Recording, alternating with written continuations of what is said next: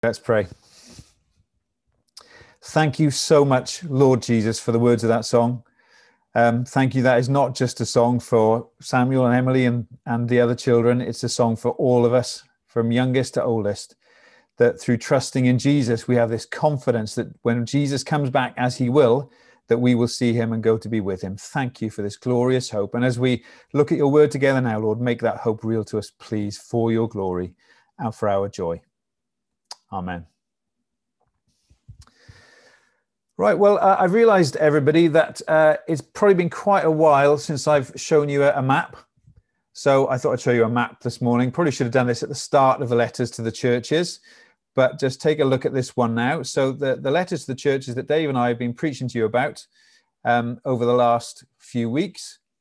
This is a map that shows their location. So I want to ask you to imagine this morning that as we go through these last three letters to the seven churches, that you are the courier carrying that letter, that book really from John to the seven churches. Don't know if it was one copy that you took and then got copied in each church along the way, or whether you had seven copies. I'm not sure exactly how it worked, but imagine that you are that courier.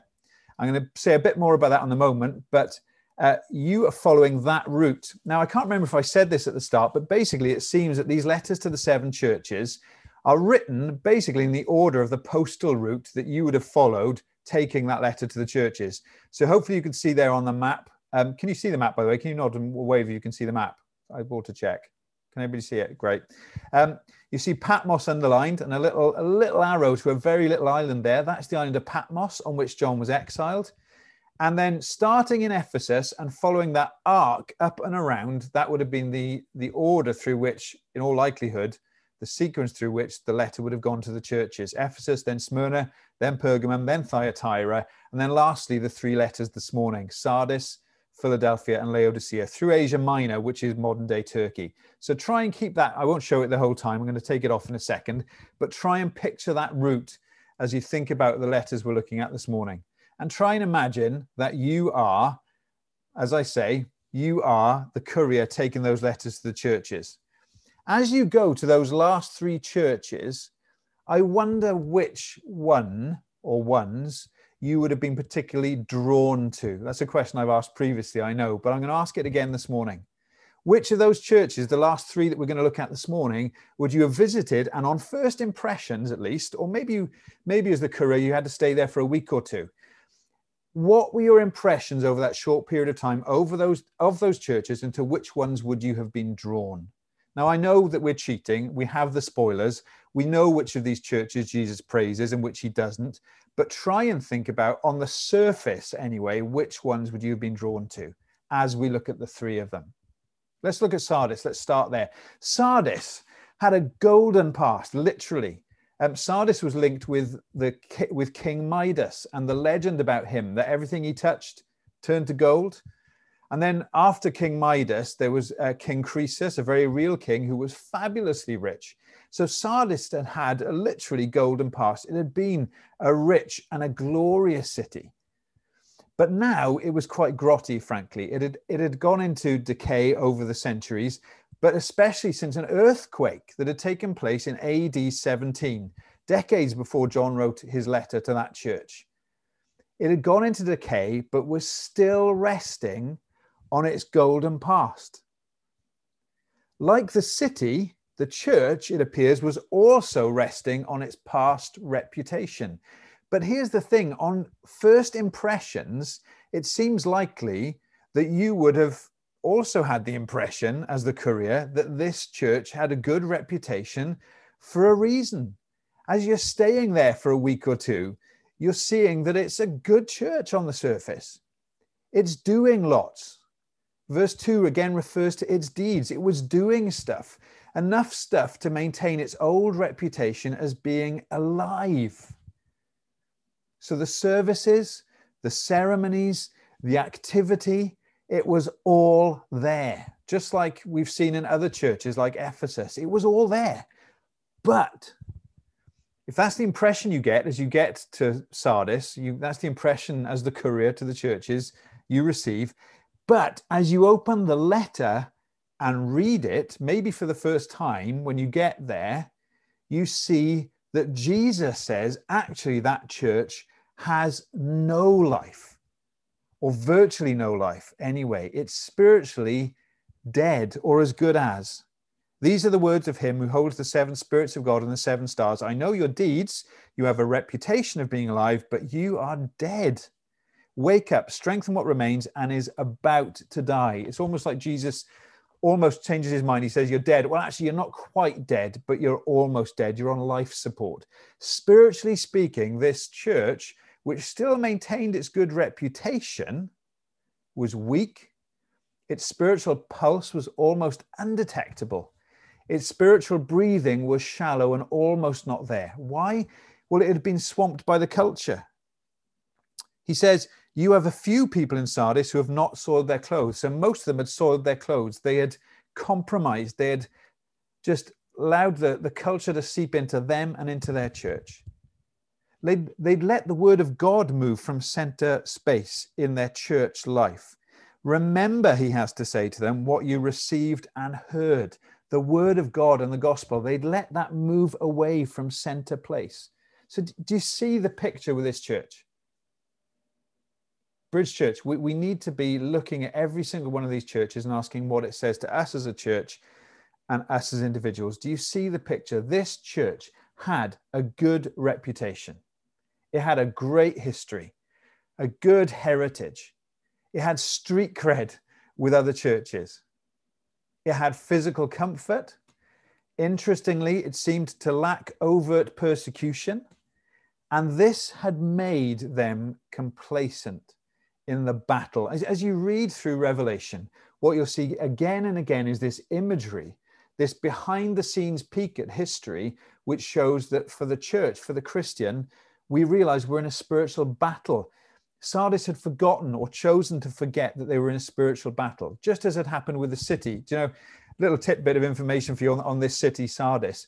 Over the centuries, although it was practically impregnable, its position as a city made it very hard to conquer. On 2 occasions, that's exactly what had happened. It had been conquered. Enemies had managed to penetrate its defenses because Sardis had got complacent, the city, and their enemy had taken them over. And this is exactly what the church of Sardis is in danger of doing and letting happen. Isn't this tragic? Isn't this all too easy for any church? But of course, there's a window of hope here because it's Jesus that's being dealt with. Jesus in his love shouts to them, wake up. He tells them to remember the gospel they've moved away from. Repent, turn back to Jesus as their everything. And if they don't, what does he tell them? Verse 3, he will come like a thief and surprise this church with a good reputation by closing it. So what does the Bridge Church learn from the church in Sardis? Well, there's a whole bunch of things, as with each of these letters, but let me just mention one thing before we start moving on to the next church. Jesus doesn't care about our reputation. Jesus doesn't care about our reputation. I suppose he does care about our reputation as far as it impacts on his reputation and his glory, yes. But do you know what? In terms of having street cred with other churches or with the community around us, in terms of them thinking we're great and thinking we're popular, Jesus doesn't care about our reputation. He cares that we cling to his word and that we love the good news and that we live the gospel. What do we honestly care about most? Do we care about all the other things that matter to Sardis, or do we care about the reputation of Christ and his gospel and having him at the center of our church life? Jesus is watching. We need to ask these questions. So that's a pretty bleak picture for the church in Sardis, isn't it? And if there's another church that has an even bleaker picture, it's Laodicea. So I'm jumping out of sequence here for reasons that might be obvious, but let's look at Laodicea next. Again, first impressions, you, the courier, arrive in the church of Laodicea. First impressions would have been really positive. This was a well-off church, a sophisticated church. It was a solid church. It was secure. You know, as you looked at the bank statements, as you looked at what it was doing in the community, or As you looked at how secure people were in their individual lives, it was a solid church. The city was a great, solid city. The city was renowned for having a medical college, a very famous medical college, and actually so famous that in the world of the time, it was famous for its eye salve. There was an eye ointment that had been invented there that was famously very effective, and the city of Laodicea was known for this. So the city was well off, sophisticated and solid, just like the church. Except, of course, there's a deeper reality that Jesus sees. And again, as you open up the letter, having seen the first impressions of the church, you start to see what Jesus sees.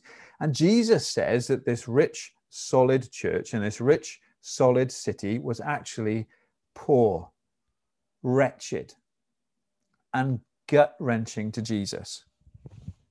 Listen to what Jesus says to the church of Laodicea. Verse 16. Because you are lukewarm, neither hot nor cold, I am about to spit you out of my mouth. Literally, I'm about to spew, I am about to vomit you out of my mouth. Let's let that sink in for a second. This means that good churches, I say good in inverted commas, churches that to the visitor, to the person looking for a new church from a distance, churches that look really, really good can disgust Jesus. There is nothing positive said about Laodicea. Did you notice that?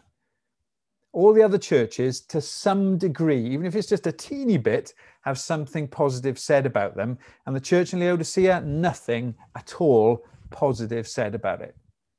Their heart, their complacency, their resting on their riches made them spiritually lukewarm and disgusting to Jesus. You know, when you pick up a piece of food, nice piping hot food to eat it, and actually it's gone cold, lukewarm, bleh, you just want to spit it back out. Or you go to pick up that nice hot steaming cup of coffee and take a swig, and actually it's almost cold but not quite. It's gone down to room temperature. It's horrible, isn't it? This church has that effect on Jesus. Just as the city was rich and arrogant, the city in the earthquake of AD 17 and refused imperial money to rebuild the city. We don't need it, emperor, because we can sort it out ourselves. And this was the attitude of the church as well, because the church was rich and arrogant, because it had been seduced by comfort like the city around it. It was spiritually putrid to Jesus. Their riches had numbed them to their poverty. Their pride over their medical college and their eye ointment and their fame obscured the fact that they were actually blind, ironically, for a city that had invented this wonderful eye salve. Their expensive clothes fooled them into overlooking their nakedness. That's a terribly embarrassing, cringy image, isn't it? They were naked, stood there naked in front of Jesus, and they didn't even realize it because they thought they were richly clothed. And because of all this, they're on the verge of being spewed out by Jesus because their self-satisfaction made them spiritually putrid in his sight. Think about it. Reliance on self rather than relying totally on God is the essence of pride and sin, isn't it? And this is what you see in the church in Laodicea. Terrible picture, terrible picture.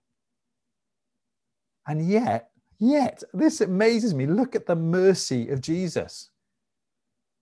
For one thing, he calls them a church. He's still calling this church just a church. And he warns them. He doesn't just go, that's enough. I've had enough of you. I'm spewing you out. No. Before he does that, he's about to do it, but before he does it, he warns them. He knocks at the door of this church and calls them to repent. He knocks on the door, telling them he's on the outside. By the way, as he's knocking on the door of this church, again, what you see at the end of all these letters, he's speaking to individuals in the church as well. Don't forget this corporate individual dimension and that the corporate and individual overlap. We need to hear what these letters say to church, us as a church, but to us as individuals too. This is the mercy of Jesus for churches and individuals who have grown lukewarm. They're slipping away from Jesus. What does Jesus do? Does he say immediately, no, I've had enough, I'm giving up? No, in his mercy, he knocks on the door of each church and each heart, and he says, let me in. You need me. What a tragic state, though, isn't it, for a church that Jesus is on the outside of this church.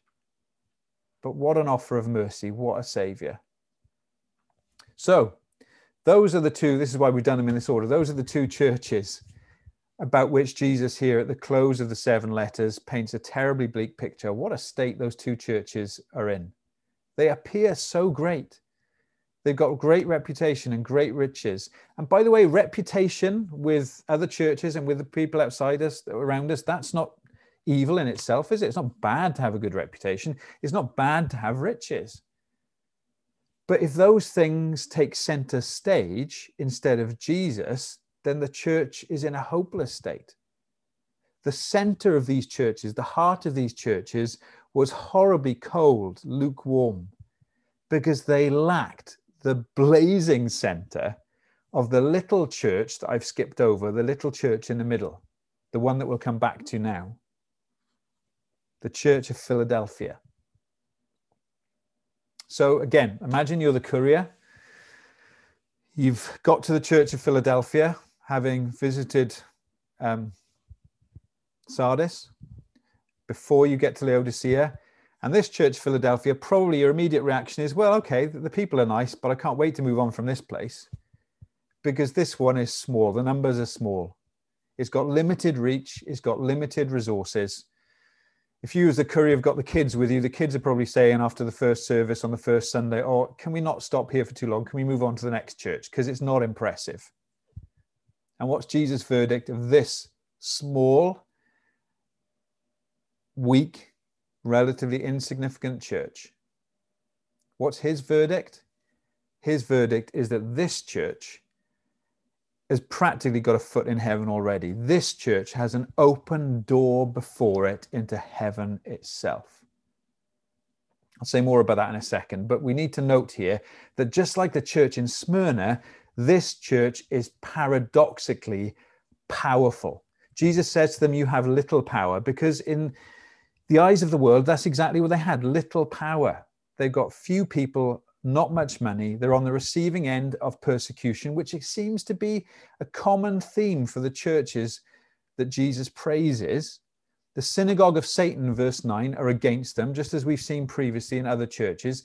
They're enduring patiently, verse 10.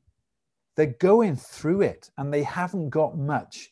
And yet they are victors. They are conquerors, about whom Jesus has only positive things to say.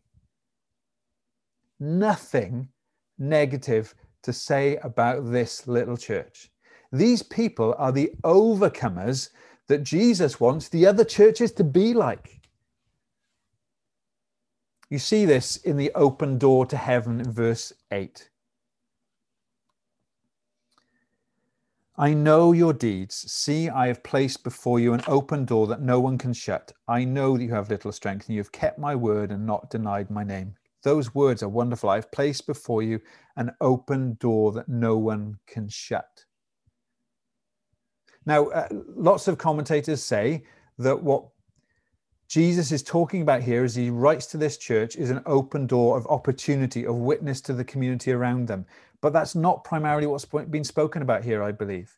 Part of the reason that people believe that is that Paul often, when he wrote his letters, on several occasions, when he spoke about an opportunity to minister, an opportunity to witness, he talked about an open door. And so people think, well, that's what John's talking about here. Well, he's not precluding that. He's not ruling that out, of course. But that's not primarily what Jesus is talking about here in context. Don't forget, context is key, isn't it? Jesus is talking here about an open door into the kingdom of heaven itself, a door that he has opened and he is keeping open for them. Context is key.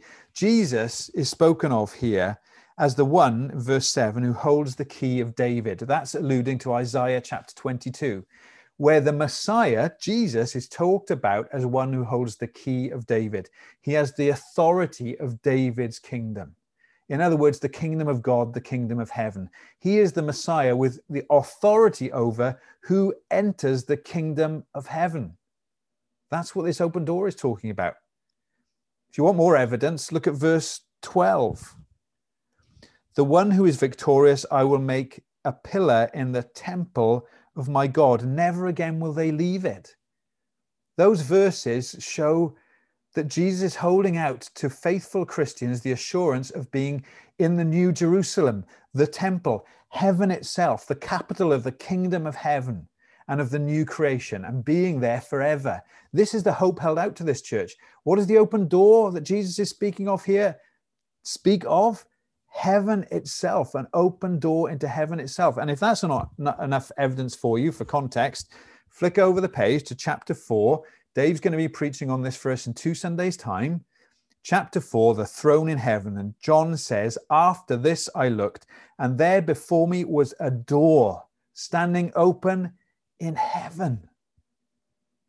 This unimpressive, crummy little church going through persecution and under the heel of the community around us, this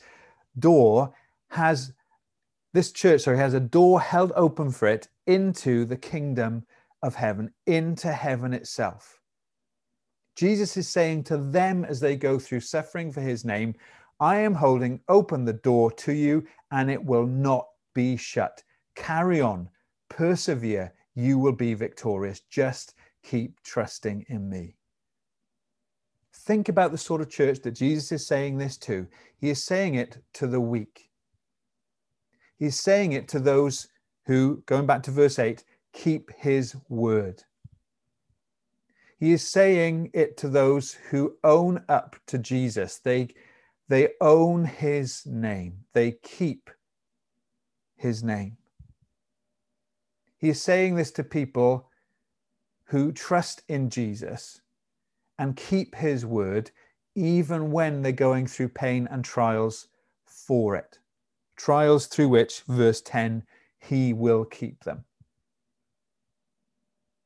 So is this talking about outreach and ministry? In one sense, of course it is, because Jesus wants and Jesus calls them to take many from their city through that open door into heaven with them. He doesn't want them just to think, oh, great, we're going there. He wants them to take many with them by sharing the good news of Jesus. But primarily, this door open before them is speaking of a door into heaven itself. And it's a door that will not ever be shut to those faithful Christians. Because, jumping back to verse 5, and we don't have time to talk about it, maybe in the podcast, verse 5, because their names are written in the book of life. Christian, if you hold to Jesus' word and believe it, and simply and even weakly trust in him, there is a door open before you into heaven, held open by Jesus, that will never be shut. Now you might say to me, yeah, but Matt, you don't know how weak I am. I'm weak. Join the club. Join the Philadelphia club. Because they were weak. You might say, well, yeah, I hear what you're saying, but I lack assurance of that. Well, the good news is you're not saved by your assurance. You're saved by leaning into and leaning on and trusting Jesus and no one else. Do you believe? Do you own the name of Jesus? Then the door into the kingdom of heaven is open to you. You're there. One foot is in there already because you're seated in heavenly places with Christ Jesus. Paul said to the Ephesians. He owns you before the Father now because you've simply put your trust in him. Do you seek to keep his word? That is a sign that he keeps you and will always keep you. That open door into heaven gives me such assurance and joy this morning, and I hope it does for you too, Christian, simply and maybe weakly trusting in Christ. Can I just throw a little image, a little picture at you as I draw to a close, Christian? Especially if you're a struggling Christian this morning. Did you know you've got a tattoo? It's a spiritual one. By the way, before I get letters about this, I'm not necessarily encouraging or speaking against tattoos, physical tattoos. But no, you've got a spiritual tattoo, Christian. Look at verse 12 of chapter 3 of Revelation. I think these are such wonderful words. The one who is victorious, I will make a pillar in the temple of my God. Never again will they leave it. You're in the temple of God. You're in heaven. You're as good as there.